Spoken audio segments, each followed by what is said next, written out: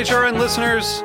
As we celebrate our 15th year, we are deepening our commitment to giving voice to the next generation of food systems storytellers, and we need your help. Our internship and fellowship programs help activate new possibilities for underrepresented and underestimated young people through experiential journalism, audio engineering, and production training.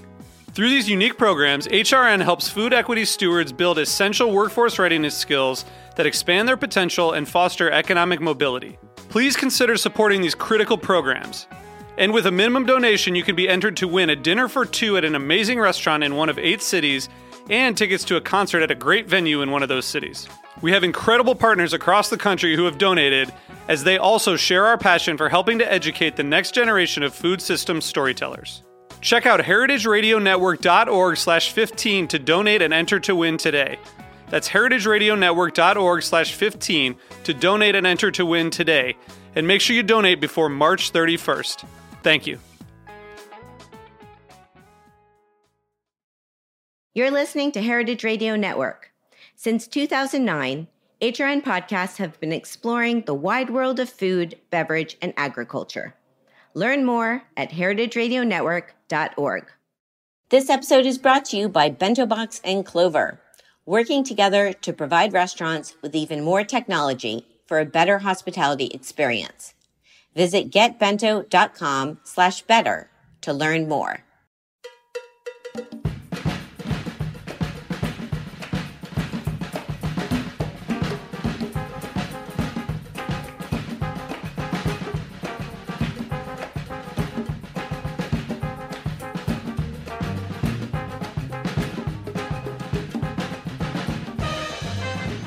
Well, hello. Welcome to All in the Industry on Heritage Radio Network. I'm your host, Sherry Bayer, and it is Wednesday, September 21st, 2022, and we're back at our studio in Bushwick, Brooklyn, in the backyard of Roberta's. This is our 333rd episode of this series, which has a really nice ring, 333. Good number there. And this show is dedicated to behind-the-scenes talent in the hospitality industry. Today, my guest is an industry veteran who co-owns a very cool Miami Vice-inspired bar on New York City's Lower East Side, and I will introduce him fully in a moment. First, as I do in every show, I will start out with my PR tip, and then later we will have my speed round game, industry news discussion, solo dining experience, and the final question. As the founder of Bayer Public Relations, I'm going to tip the show off with my PR tip of the week. So today's tip is to take your work seriously, but yourself less so. This notion actually comes from my guest today, who applies it to serving serious cocktails and food while keeping his attitude and the vibe at his establishment more chill and simply not taking himself so seriously. It's important to work hard and put our best foot forward always, but perhaps not stress so much about it, as life is short and we need to enjoy it. Certainly, this is easier said than done, but worth remembering and seriously attempting. That's my tip today. Okay, I'm excited to have my guest joining me. It is Matt Friedlander. He is an industry veteran and co-owner of Sally Can Wait, a tropical-themed bar and restaurant on Manhattan's Lower East Side, offering craft cocktails and elevated comfort food in a fun and casual Miami-esque setting. Matt, along with his business partner, Zach Snyder, have over 45 years of New York City hospitality experience. Matt hails from Miami and has been a managing operator for establishments including Fool's Gold, Sweetwater Social, and Grand Banks, where he led the team to its most successful season ever. Without further ado, hi Matt, welcome to the show. Hi, Sherry, how are you? Good to be here. I'm good. It's great to have you. And you know, since I talked a bit last week about you coming on the show, I had mentioned that Zach was going to be here too. So we'll just. Zach is in the middle of doing very, very important things at the moment. He definitely sends his best wishes, and wanted to be here. Just our daily lives as owner-operators has caught up with us. Absolutely. I miss him, and I'm sorry he's here, but I have to tell our listeners that we have someone else here that is quite cute. Yeah, so Zach typically fills the cute, fuzzy, hairy void at Sally Can Wait. So in lieu of him being here, we have the actual Sally, which is my dog. She's a 7-year-old Havanese and Pomeranian. Been on the show a couple of times, or been at the studio a couple of times. Absolutely loves walking into Roberta's. She's a very big pizza fan. Well, I adore her. This is my first time meeting her, and she is just precious and very well behaved, as we can so as well we can hear. behaved. And this is such a special guest to have joining us today. So welcome, Sally. Hi, Sally. Tail's wagging. All right, can you sit? Good girl. Well, thank you for coming. And for people, I just wanted let people know too that I've been working with you. Yes. On your PR, so full disclosure. Yeah. Don't wanna, lead anyone on, but it's been such a pleasure. So let's go back a bit. I always start with my guests to find out how they got into the industry. So you want to take us back, and we have a Miami connection. We do. I grew up in Miami. We went to the same high school, actually. Go Panthers! Go Panthers! Palmetto Senior High. Which is so fun that we figured that out. It's crazy. Very, very, very interesting turn of events. When I was a teenager, I'd worked summers, for my dad's office, and I also did. I had a job at a record store in South Miami, but I wound up getting a job as a busboy. At the Johnny Rockets at the Falls. Oh yeah, Friday Night at the Falls. Friday Night at the Sorry, Falls. that's just what I think of immediately. It was a thing. It hopefully still is, but it was right next to the movie theater. I remember the summer that Independence Day came out was an incredibly weird and traumatizing summer for the Johnny Rockets staff. But I started working there and eventually got promoted to being a waiter. And then when I graduated high school, the director of operations of, I guess, all the Johnny Rockets in Miami said, "You're doing really great work here. You should stick around and become a manager for Johnny Rockets," which sounded like, and I think maybe still does sound like, one of the worst ideas for an 18-year-old. And then, so I said, no, I'm going to go to college. So I moved to New York, went to NYU, and while I was at school, I started a band, which did okay. We weren't fantastic. Definitely wasn't the sort of level where we could pay all of our bills just making music, but we did well enough where things were coming together. But I still needed a way to make money in between recording and touring. So I started working in restaurants again because it was sort of the only real world job experience that I had. And I got 2 jobs after college, both places that were far beyond my experience level, and I still don't understand why I was hired at either of them. But I got 2 jobs waiting tables. One of them was at Le Cole, which was the restaurant for the French Culinary Institute. Oh, right. I remember that. Yeah, which was really, really cool in retrospect. Mm-hmm. Back when I was 22 years old, I could not have cared less about all the amazing people that I was in very close proximity to. I mean, I was walking past Alain Sayak every day. Yeah. And Jacques Torres and Jacques Pepin were always around, and Andre Soltner was always around. And it was just a really, really cool environment that as a 22-year-old kid who was in a rock and roll band, I could not have cared less about, and kind of regret being so lackadaisical about it. And the other job was waiting tables at Blue Smoke, which was or is Danny Meyer's barbecue restaurant. And I eventually left those jobs because the band started to get a little busier, and it would become sort of this cycle where we would go off for 3 to 6 months and do something that was taking up a lot of time. And then that sort of part of the project would come to a close and be, okay, I have to go find another restaurant job, and blah, blah, blah. And it basically just kept going that way until 2008 when the band broke up. And I realized that I'd sort of fallen in love with this industry in the interim, and just kept sort of, as I say, working my way up, and eventually got to the point where the next logical step seemed to be to open my own spot, which Zach and I decided to do together. And we've been open it's almost a year now. It's coming up on 11 months. Yeah, well, that's awesome, and to hear, I didn't know those other places you worked, but you were more drawn, say, to the cocktail side versus the food side? Yeah, I mean, listen, I love to eat, and that's probably initially what got me into the industry in general. I definitely think that that my manager at Lake Hole, a man named Christian Hauser, sort of turned me on to wine and food, and that was sort of where my interest lay when I was sort of younger.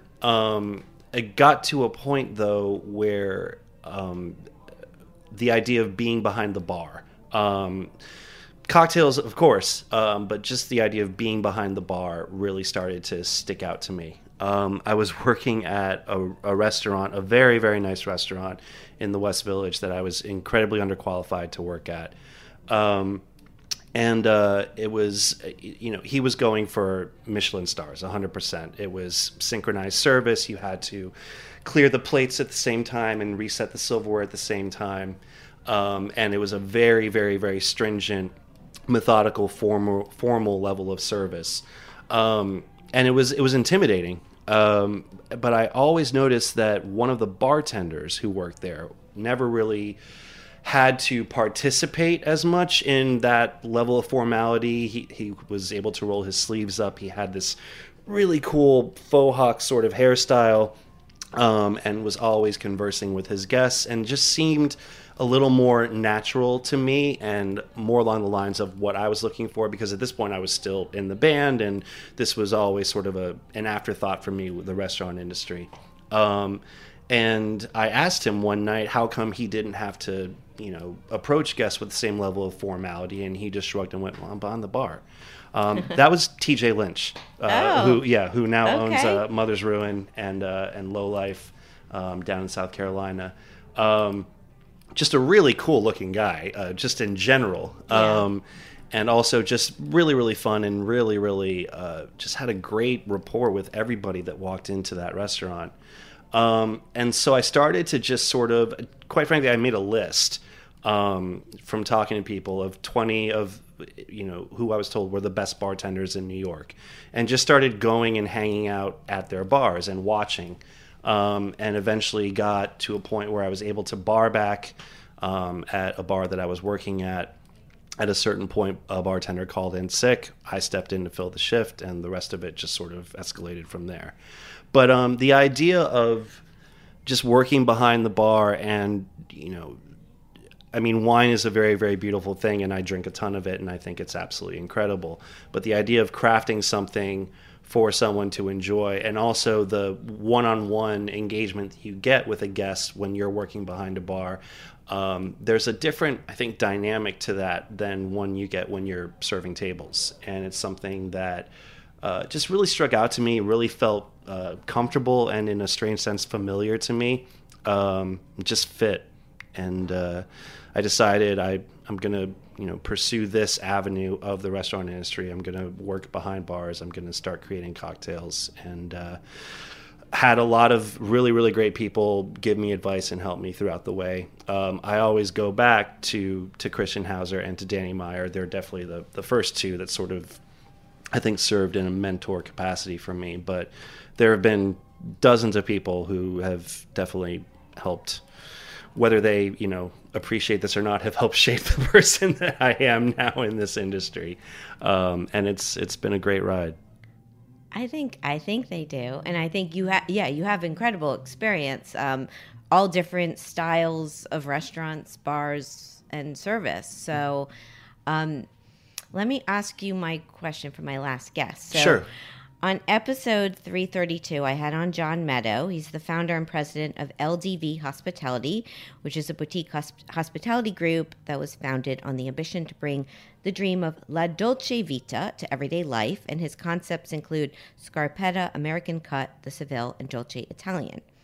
So he wants to know, with the level of detail between the name and the inspiration of Miami Vice and the location on the Lower East Side, three super distinct kind of elements there, he'd love to hear you describe your journey of coming up with this super cool and specific concept. And we are talking about the place that you have now, Sally Can Wait. I'm worried that John Meadow is going to be incredibly disappointed. A lot of this came up through a complete accident. The name Sally Can Wait is an interesting one. So Zach and I, we're already courting investors and looking for spaces before we even knew what this place was going to be called. And again, for whatever reason, there were people who had come to restaurants and bars that Zach and I had managed and operated. And the second we said we're doing something together, they immediately were all just, we're in. Who do we write the check to? And we didn't have an answer for that. So we eventually said, listen, we need to come up with a name for this bar. This is getting ridiculous. And we went about it, I think, the same way that I probably went about getting a name for my band. I made a list of 30 names. He made a list of 30 names. We got together at a bar in the East Village that a lot of industry heads hang out at, and it was a Monday night. We said, okay, we have unlimited vetoes. What's your first choice? And 2 to 3 hours later, we had gone through all 60 names and had not agreed on anything. At this point, some of our industry friends who had shown up to the bar just to hang out on a Monday night had begun heckling us and suggesting their own very crude names for a bar that Zach and I would open. I'd like to see this list. I remember that my first choice was Oh Sweet Nothing, which I thought was a great name for a bar. Zach correctly pointed out that a lot of people would probably think it was just a dessert place. Which I hadn't thought of. Or something Southern. Or maybe it's the way you said it. Oh, Sweet Nothing. Oh, Sweet Nothing. Yeah. And Zach, I think I'm getting this right. Zach's first choice was Livingston Social Club. I think that's what he came up with. So I'll say it. And there were others. There were many others that were, in retrospect, very, very bad names for a bar. But it had gotten late, and we had been there for a while. This was back in 2017. And he mentioned that he had to get home, and I sort of responded, yeah, I have to get home. It's late. I need to walk Sally.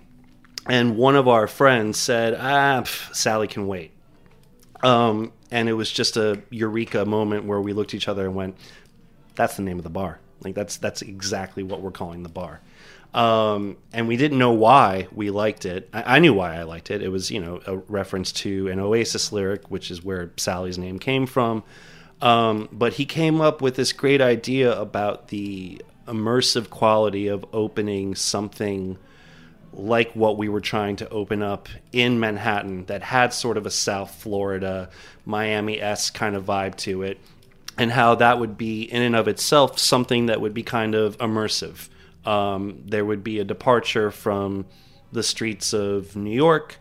There would be this real well-curated vibe between the music and the lighting and the drinks and the food that would sort of feel like a bit of a departure or an escape from New York City. And he said, Sally can wait, and so can the rest of it. And it just sounded great. And that's how we painstakingly came up with our name, John. No, it's a good story. Yeah. And I think from talking to lots of people in the industry, like a lot of things happen just kind of by accident. And even when you were saying with back when you were talking about someone not showing up for work and you being able to jump behind the bar, and that's kind of how it started for you. Yeah. Like that story I've heard with chefs so many times. Absolutely. Where someone just is not there, and what do you know, next thing you're cooking or you're making drinks. Exactly. 100%. It's an industry that is full of happy accidents and very, very strange timing, I think. And the timing, when it works out, leads you down a completely different path than you probably would have if this one thing hadn't gone right or this one thing hadn't gone wrong.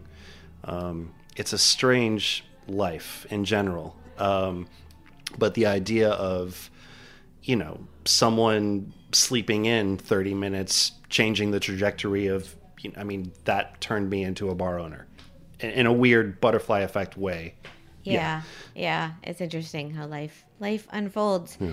So the concept of Sally Can Wait and being this Miami-esque vibe and you have frozen drinks and all this.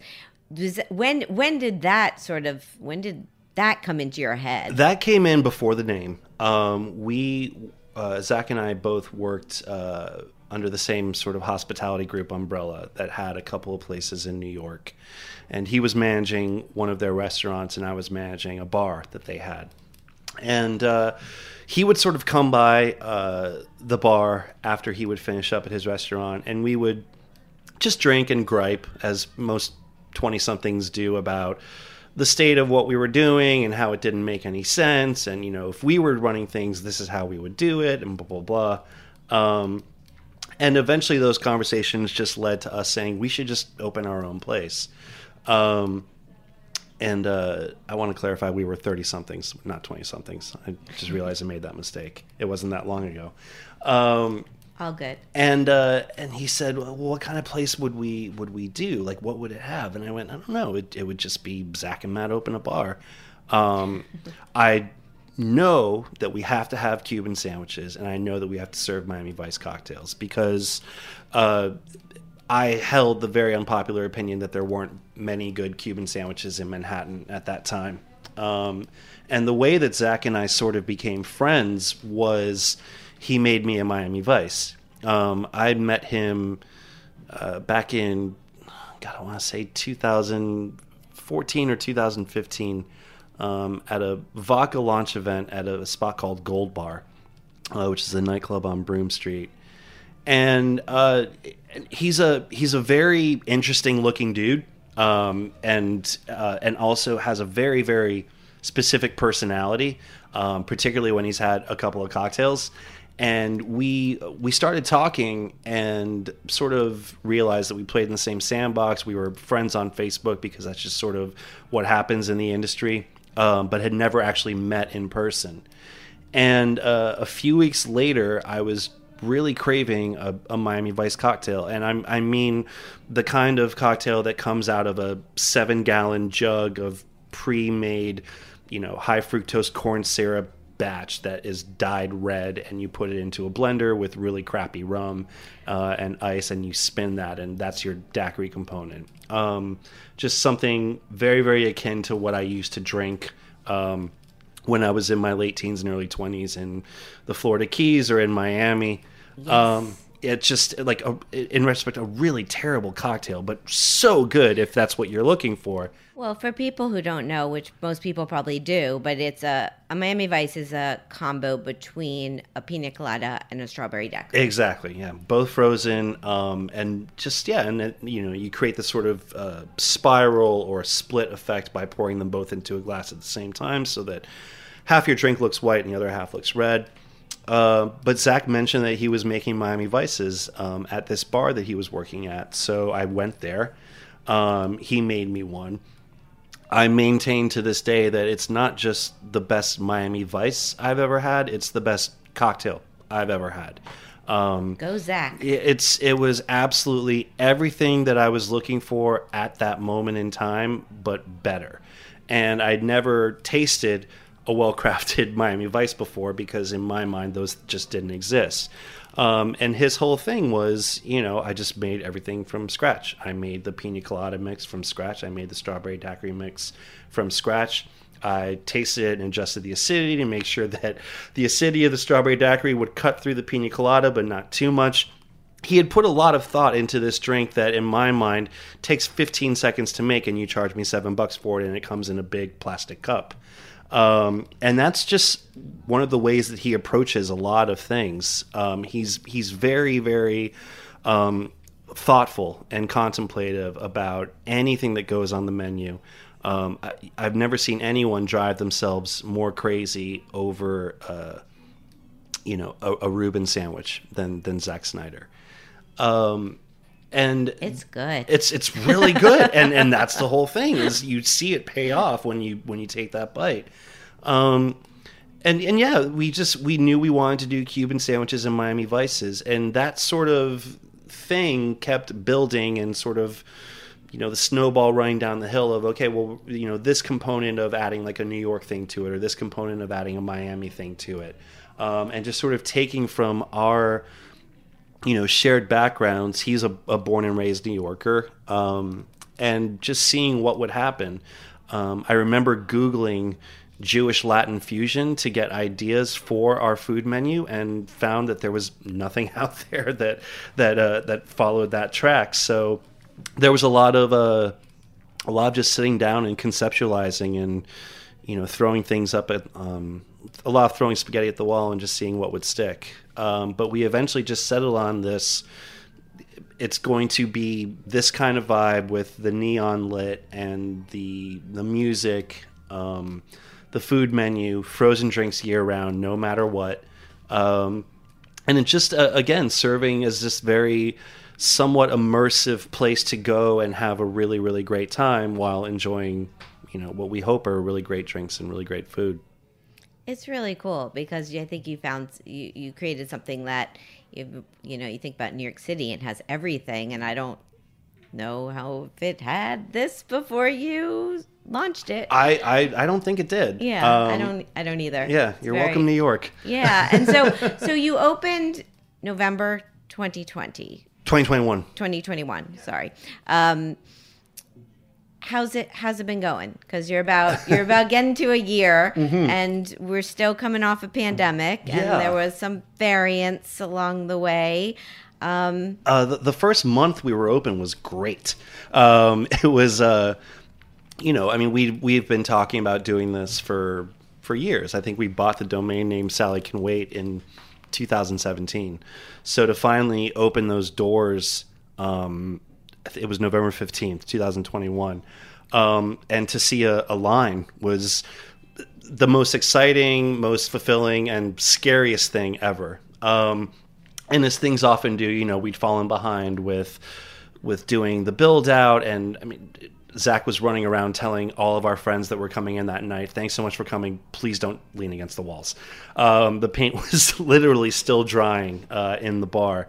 But that first week was great. The first 4 weeks were absolutely fantastic. We were on this great upwards trajectory. The neighborhood started to embrace us. People who come to the Lower East Side on the weekends were just walking by and being pulled in by the pink Sally Can Wait neon sign. And then Omicron hit, and the streets just, they just dried up. There was no one out. Every business, I think, took a really, really large hit, sort of like in that period of mid to late December of 2021. And it hit us particularly hard as well. They did. Yeah. You weren't alone. Oh, listening to you, my heart breaks. I'm like, but it hit everyone really hard. It was a really, really rough, a rough time, I think, from a perception standpoint, because we had just had I think it was the Delta variant over the summer sort of wreak havoc. And there was this general feeling in the industry, and I think all over the city and probably the country and the world, that, okay, that was the worst of it. In pandemics like this or diseases like this, you typically have your first wave, and then the second wave is the bigger one that sort of really, really does a number on everybody. And then things just tend to mellow out.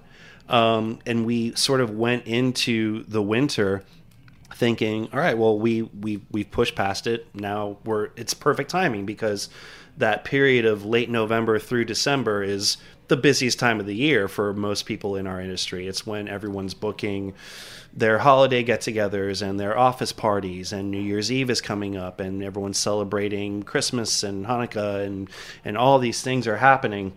And those last 2 weeks of December, it was just a ghost town in New York, because of how quickly Omicron spread and how contagious it was. We got to the point where the business just wasn't there, and at that point, I think we had a staff, not a huge staff, but a staff of around 10 people who were working, and it's right before Christmas, and it was a horrible decision to make, but we had to furlough everybody, which we didn't know what that word meant until 2020. We basically closed for the last 2 weeks of December. January, we reopened, and basically it was Zach and I there every night of the week doing what we could. He was cooking, I was in the front of house, and we sort of held to that schedule until the middle of February, when I guess Winter Fashion Week happened in New York. We booked this party for a fashion designer, and he said it would be about 60 people, and it wound up being closer to double that. And we were able to start bringing the staff back gradually. Starting off with bringing bartenders in on the weekends, and then eventually bringing, servers back in on the weekends.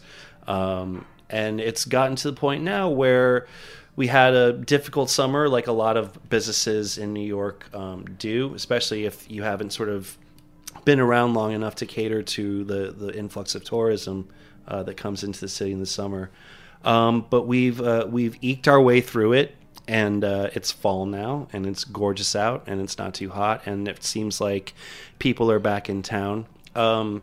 Very much looking forward to putting year one behind us and moving forward. It was definitely the most challenging thing I think we've ever done, and probably will ever do. But we learned a lot from it, and we came out slightly stronger from it, a little beat up and tattered, but overall, the fact that we have the opportunity to do this, and to have this place be open, and to employ the staff that we do, and to serve the things that we do, and just to make our guests happy, it's worth it. It's worth everything that we went through by a little bit. Wow. Year two is coming, and I certainly hope it's easier. And yeah, year one is challenging, I think, generally for businesses, everybody. Because you don't know what to expect or what the pattern. Like, you start to see patterns after a couple of years. So, Absolutely. but cool. And your place is awesome. So yeah, you should feel very proud. And Sally is very proud. She's looking at you right now. She is. Yeah. Yes. We love your place, and that is named after her too. Okay, so let's take a little break. Sure. We will come back. We'll play my speed round. We'll talk some industry news. I have my solo dining experience and the final question. So stay with us. This is All in the Industry on Heritage Radio Network.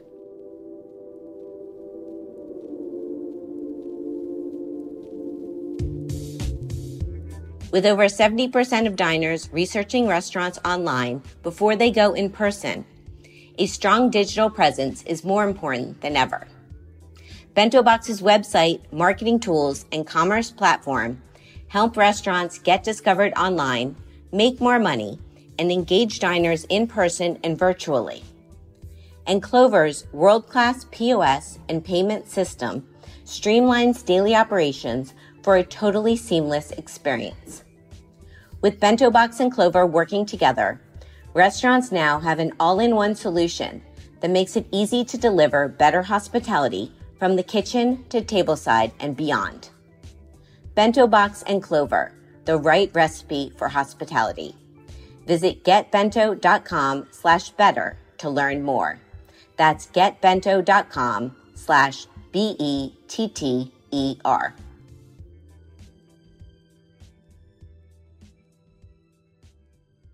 Welcome back to All in the Industry on Heritage Radio Network. I'm your host, Sherry Bayer, and my guest today is Matt Friedlander.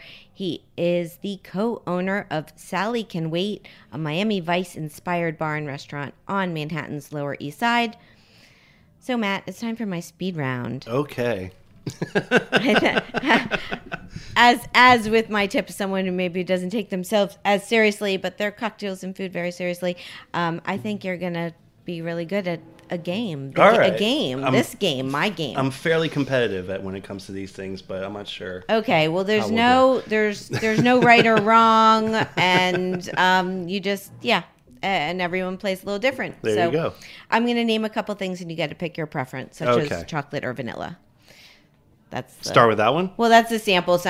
I've had many people shout out their answer for that, but the correct answer is strawberry. I'm trying to think that may be a first.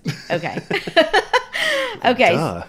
Duh. Chocolate is the correct answer to that, even though there is no correct answer, but my answer. Okay. Here we go. Yeah. Eat in at home or eat out at a restaurant? Oh, eat out at a restaurant. Indoor dining or al fresco dining?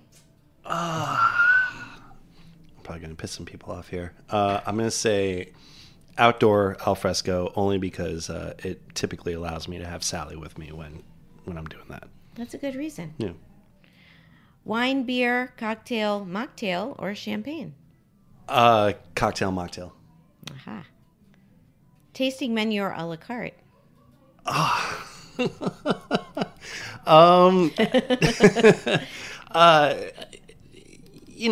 Assuming that I'm not covering the tab, I would go tasting menu probably. Yeah. Okay. I think there's something to be said about someone who's put the thought and time into curating something for you, and they want you to taste things in this progression, and that's what they do. And it's a nice showcase of who the chef is, and the restaurant that he or she is representing. And then you go back the next week and you order things a la carte. I like it. Yeah. How about small plates or large plates? Small plates. Communal table or chef's counter? I'll go communal table on that one. My game is tougher than you thought it would be. It's huh? a little tougher, yeah. I play a lot of these with my fiance, and this is on par with as tough as those okay.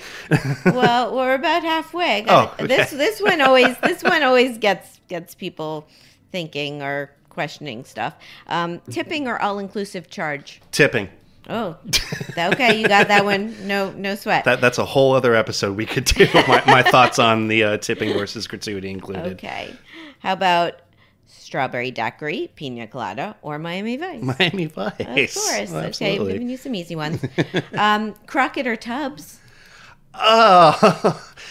Oh, screw you, Sherry. That's a tough one. Is it? I mean, this is Don Johnson and Philip Michael Thomas. They're characters on Miami Vice, the TV show, which we grew up on. I'm gonna go with Tubbs, Ooh. which is probably what everyone else probably goes with Crockett, but Tubbs was the smooth one. He was the Murtaugh to the Riggs.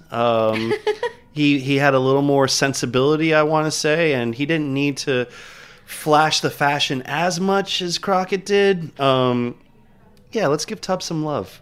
I like it. Okay, two more. Cheese plate or dessert? Oh, man. That's probably the hardest one.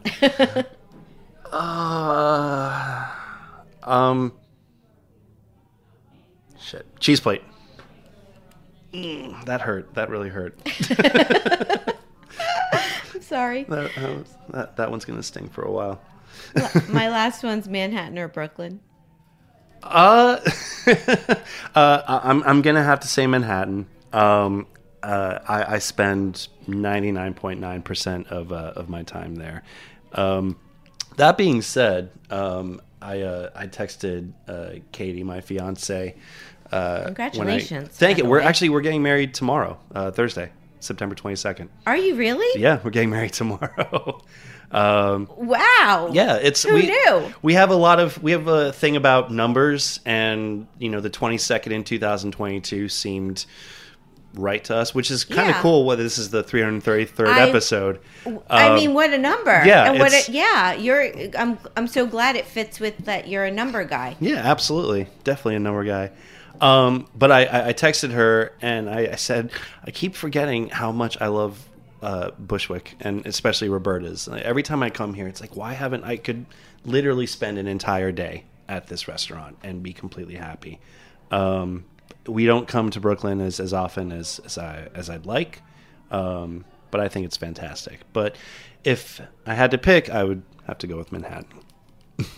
I was like, I forgot even what the question. Okay, yes, no, I'm teasing, but I'm just we're gonna have to. I want some details after the show, and I'm thinking, wow, you're here. You should be getting like nails done or something. I've got to. I've got to go work the bar after this. Where's the manicure appointment? Well, amazing. Okay, that's awesome, and that's the game. It was fantastic. It was definitely difficult. You made it. Cheese plate dessert, that one's going to bug me the rest of the day. Okay. I've had some boths, even though that's kind of cheating. Yeah, but it's kind of cheating. I have had several. The thing about me is that I'm not a huge sweets person when it comes to things that I'm eating. But if there's tiramisu on a menu, I have to have it. And there's a somewhat savory quality I find to tiramisu that just gets me. It's a good dessert. And you don't see it that much. I mean, obviously, so in Italian perfect. restaurants. It's so perfect. And like, if someone were to tell me that today is going to be your last day on Earth, I've got an entire transcontinental meal planned out in my head from breakfast to the end of the day. And the end of the day is just bring me a sheet pan of tiramisu and a root beer float. But before that, we're eating a lot of cheese. Okay. A lot. To go with a Miami Vice, I'm assuming. It pairs very, very Zach's well. Miami Absolutely. Vices. Oh, it's definitely got to be in there. Yeah. Absolutely. Okay. Fantastic. Okay, so for industry news, I picked out an article that was in the New York Times, and it's entitled "This in the city that never sleeps, some doors now close at 10 p.m. Is New York still a 24-hour town?" This was by Dodal Stewart. And there was also another piece in the New York Times that said, "For New Yorkers, 6 p.m. is the new 8 p.m." So there was this theme kind of going on that New York is maybe perhaps not the city that never sleeps, 24-hour city anymore since the pandemic. And of course, it was like it's an appropriate article, I think, to talk with you as someone who has a bar and restaurant on the Lower East Side. How much time do we have? Well, we'll give it a couple minutes. I have a lot of thoughts on this.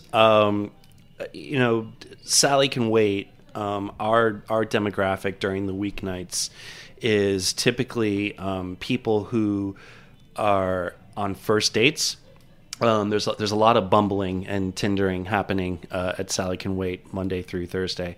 As there should be. Yeah, pro tip. If you have swiped right with someone in Match, Sally Can Wait's the spot to take them. And we also, I think, just serve as kind of a makeshift waiting room for people who are waiting for a seat at Attaboy. But we've definitely noticed, we're on the Lower East Side. Granted, we're, maybe a little ways south of that sort of big section of nightlife between Delancey and Houston. But we're on the Lower East Side, which, I lived on Orchard Street for the better part of 14 years. And that was just a street that even at 4 a.m. it didn't stop. And it's definitely become a quieter neighborhood. I live in the East Village, and walking home, especially on weeknights, it's quiet. It's really, really quiet. I think that a lot of this started in the fall and winter of 2020 when there was a curfew instituted. That's the wrong word. There was a curfew put in place, and restaurants and bars basically had to shut down. I want to say it was at 10 o'clock or at midnight. I think it was 10 and then changed to 11. It's changed. Yeah. I mean, it's changed. And also, I think the subway, getting around transportation was challenging. There was those two things. It was the curfew and the MTA not operating overnight because they had to sanitize all the cars. Yeah. And it shifted for a few months how New Yorkers went out for a night. There was, the old adage when I was in my 20s and part of my 30s, which was you start getting ready to go out at 10 o'clock. And so you get to where you're going around 11:30. And then by the time it's 4 o'clock in the morning, then you've got enough time to, and these two spots, I actually read this article, were actually mentioned. By the time the bars and the clubs close at 4, then you can head over to Veselka or head down to Wohop and get your late night, grub fix and then go home and sleep until the following afternoon when you wake up and start your day all over again. And perception shifted, I think, a lot during that time. And I think it may have carried over a little bit. I'm hoping that it's just the tail end of a trend. I like the idea of New York being an all-night town. I can't participate in it as much anymore between work and just becoming old. But, the idea that there are people out on the streets enjoying themselves, eating and drinking until the wee hours of the morning. That was one of the things that kept me in New York after I graduated college. It was one of the things that really struck me as the heartbeat of this city was its nightlife. And, not just when it comes to clubbing, but just late night eating, restaurants and dining, and the fact that you could go and have something as varied as you could get pierogies at Veselka, or you could get really great lo mein at Wohop, or there were 24-hour places like L'Express, the French bistro on Park Avenue. Cafeteria. These places that were just like actual sit-down restaurants, and the service was good and the food was solid, and you could seriously start having dinner at 4 o'clock in the morning and then finish up by the time the sun was getting ready to rise. Yeah. That's a really, really great thing about this city, and I've definitely noticed a departure in it. I hope it comes back. I think it is. I think it's going to. My take is I think it is. Having been here through the pandemic and just we've seen the changes. There was no one on the streets at one point, and now the streets, there's people. People Exactly. are back. Tourists are back. I live more uptown, and it's quiet at night. Sure. After 10 o'clock, it's not what it was. And in this article that you mentioned, the places you mentioned, Wohop, which is downtown, and Veselka, they're closing at 10 or 11 o'clock. They're not doing 24 hours. It did talk about Katz's has come back to being 24 hours on the weekends. Right. So it's interesting. I think we're still, as much as we want this thing to be over, we're still kind of in it. We are.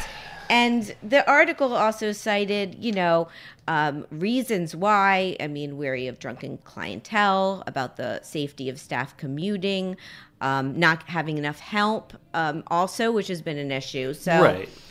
But these were always issues, though. Yeah. These were issues before the pandemic. You had drunk people coming in to eat. Well, that one, yeah.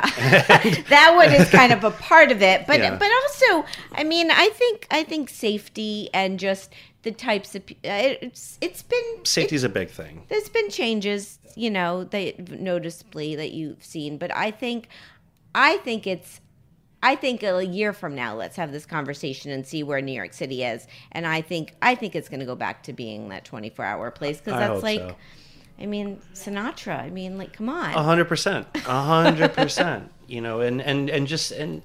I also, people get hungry at 4 or 5 o'clock in the morning, even if you haven't been out all night. And, a lot of places that do deliver, into those hours, they don't have a direct way for you to contact them. And I'm personally not the biggest fan of third-party food delivery services. I like the idea of giving a restaurant or a bar 100% of the money that I'm spending there. No one moves to New York because of how efficient Seamless is. That's not why you're here. You're here to eat at places and to enjoy, the restaurants and the bars and the nightlife that these people have put together for you. So I hope it comes back. I really do. Well, I think it's going to, and also this other trend that's talking about people dining earlier, that I've noticed too, and it's also, I don't know. I think that being in New York, you have the options, Exactly. and it has become cooler, I guess, to eat at 6 o'clock versus 8 o'clock, and people want to, when I eat early, I mix it up. It's like it's nice to get home early, you know. Sure. But I don't know. I like changing things up. Absolutely. So, Absolutely.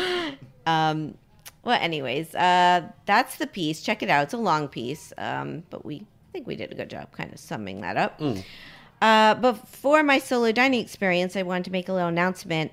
I'm excited. I'm going to be attending next Tuesday, September 27th, the 13th annual Wellness in the Schools 2022 Gala. It's taking place at the Metropolitan Museum of Art. And Wellness in the Schools is a national nonprofit that teaches kids healthy habits to learn and live better. It partners with public schools to provide nutrition and fitness education and healthy scratch cooked meals and more. So this is their gala that they haven't had in 3.5 years, it said, since the pandemic. Oh, wow.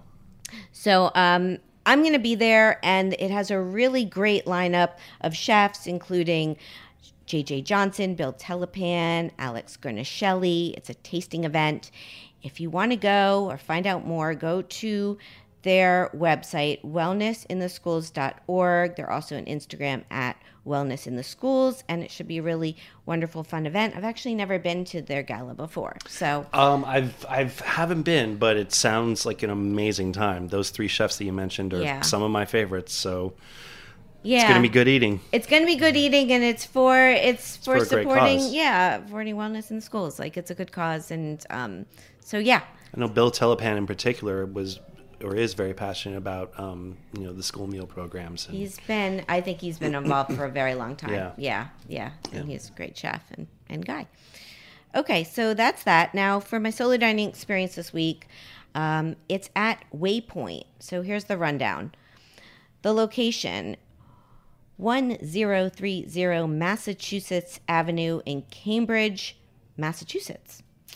The concept: it's a forward-thinking approach to coastally inspired fare, combining approachable ideas and ingredients with elements that are unexpected, and their hashtag is Swim Good. And the chef and owner is Michael Scelfo of Alden and Harlow and Longfellow Bar, which are also in Cambridge. So why did I go? Well, so this past weekend, I took the Amtrak over to Cambridge and Boston because I was due for a trip, and my nephew, Julian, is a sophomore at Harvard, and I wanted to visit, so I had an excuse. So, and I had met Michael, I looked back, it was 2017. We were at the CIA's Worlds of Flavor conference in Napa, where I moderated a panel that he was on. And so I knew him from that. So when I was in the area, I definitely wanted to go to one of his spots. So I picked to go to Waypoint. And my experience was I reached out to him. I told him I was in town. He's like, where do you want to go? Let me know. I'll make a reservation for you. So I went early, actually very early, to Waypoint. It's just off where Harvard's campus is, which I had been at. And so I walked over there. The staff was lovely. I opted to sit at a table versus the bar because I had this nice banquette in the back where you kind of had a view of the whole restaurant. And everyone was lovely, took really nice care of me. I had wonderful conversations with the server and the manager. I was sorry I missed seeing Michael, though. So what did I get? So I went pretty light. They have, first of all, you walk in, they have an oyster display. So I was like, okay, definitely oysters. They had 5 different kinds, and you could just get 5 versus a half dozen. So I got 5. The 5 they had, they were all East Coast. There was Rocky Neck, Davenport, Acadian Pearl, Sea Hag, and Northern Point. I also got an Ora King Salmon Crudo, and I had wood grilled bluefish with a miso yam, burnt scallion, egg yolk, and trout roe. It's very interesting. Okay. Yeah, it was cool. And these are small plates, and they also sent me out wood grilled octopus and potato salad. So they were small plates, and it was a pretty light meal. But I'm a seafood lover, so this hit the spot. And their menu is pretty big. They also have pizza and pastas and roasts. It's like something for everyone. Nice.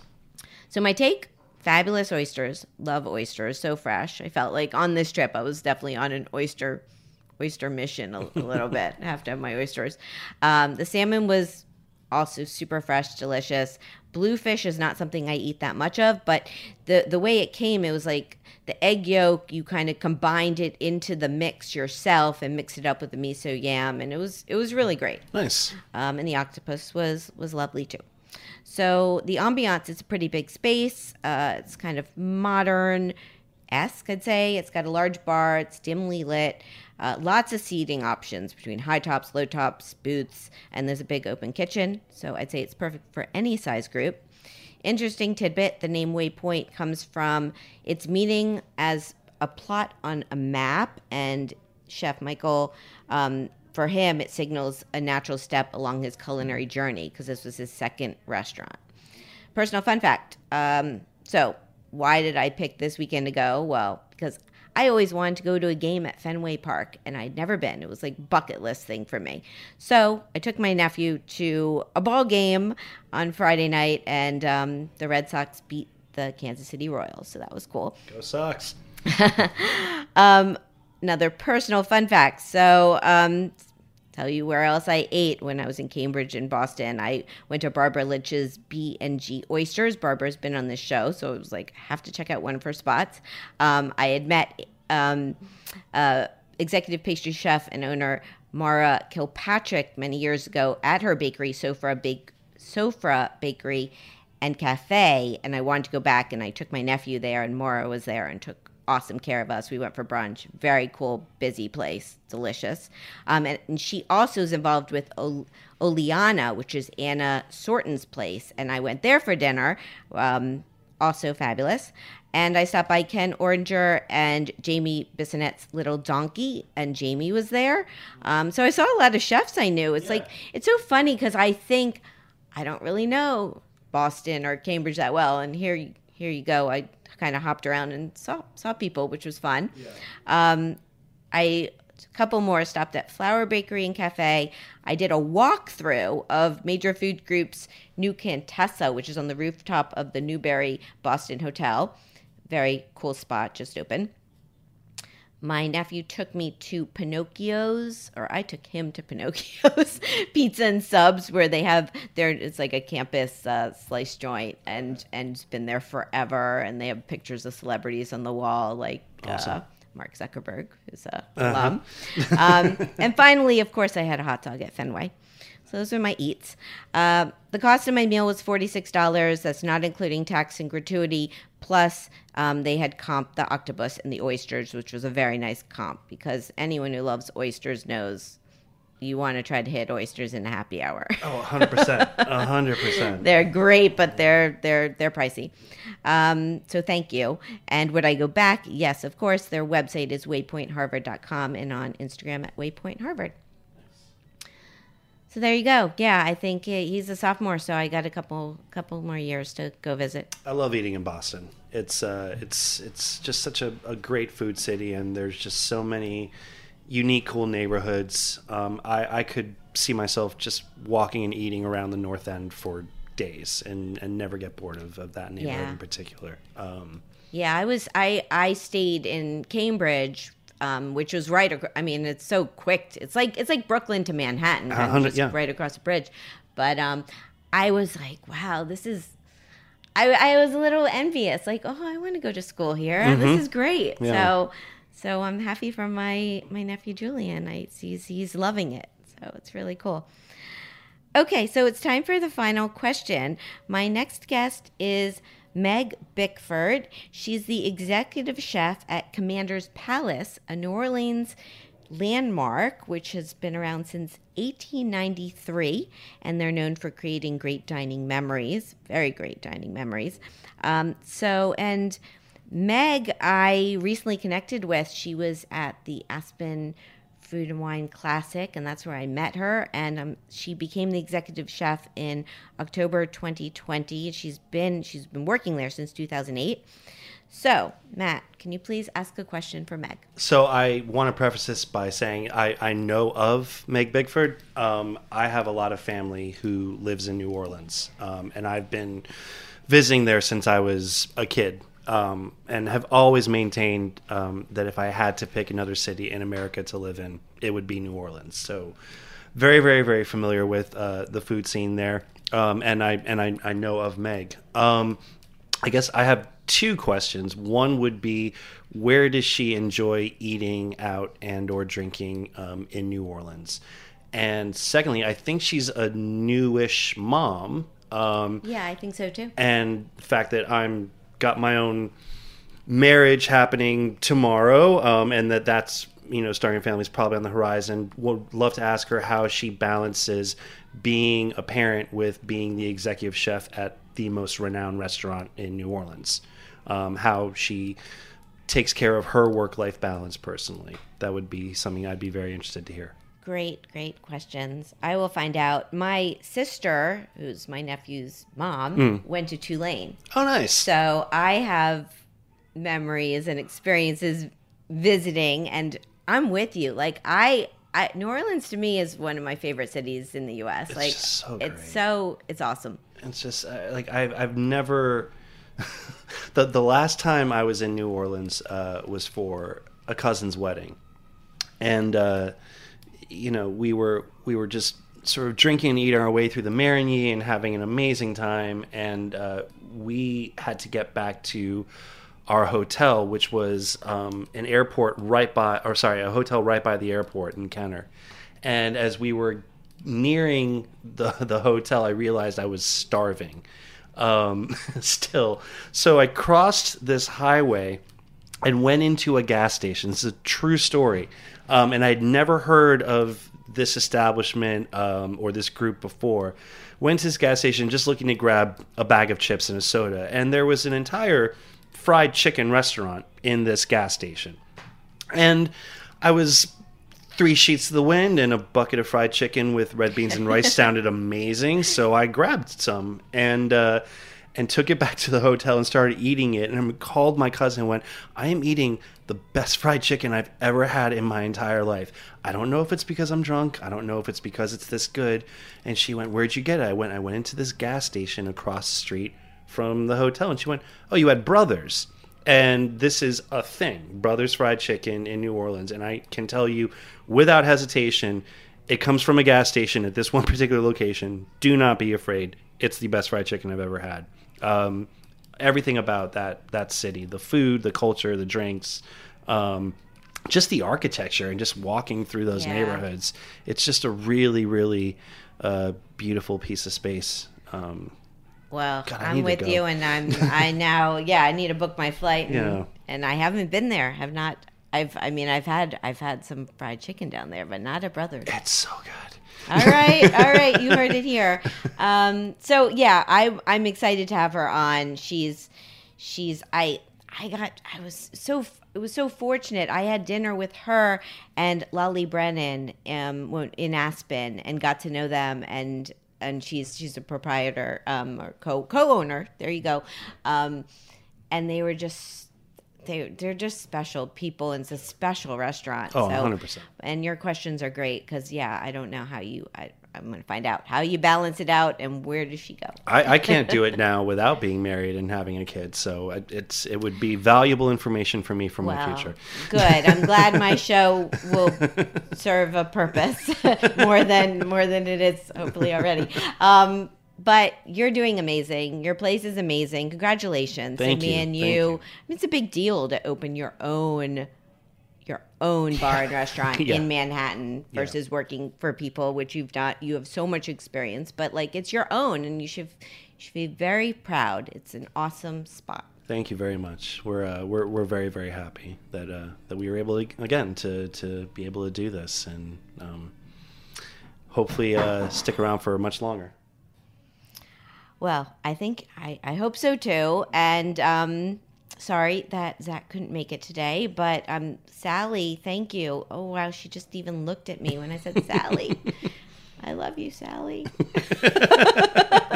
Everyone probably loves Sally. She's very, very popular. Except she's probably, just one note before we close out, she probably herself would say the name of your place should be Sally Can't Wait. There is a bit of a malapropism there. She's like, no, you missed. Yeah, Sally Can Wait is basically us going, we hope so, but it's probably not true. She's actually at the bar fairly often, so if anyone does want to see the cuteness in 3D and in real life, she's usually there during weeknights. It's a lot of cuteness. Okay, yeah. So thank you so much for joining me. I know you got to get to work. No, thank you for having me. Appreciate it. But I will see you soon in Lower East Side.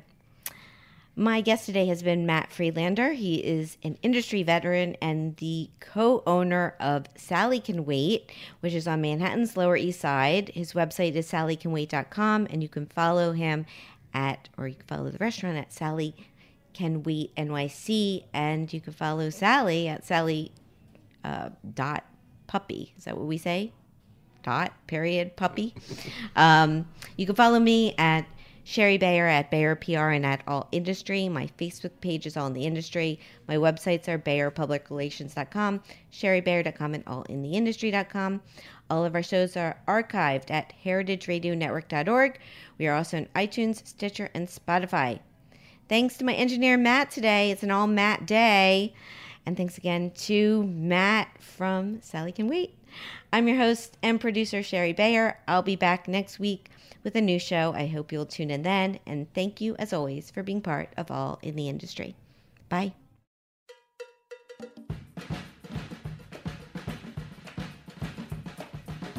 All in the Industry is powered by Simplecast. Thanks for listening to Heritage Radio Network, food radio supported by you. Keep in touch at heritageradionetwork.org/subscribe.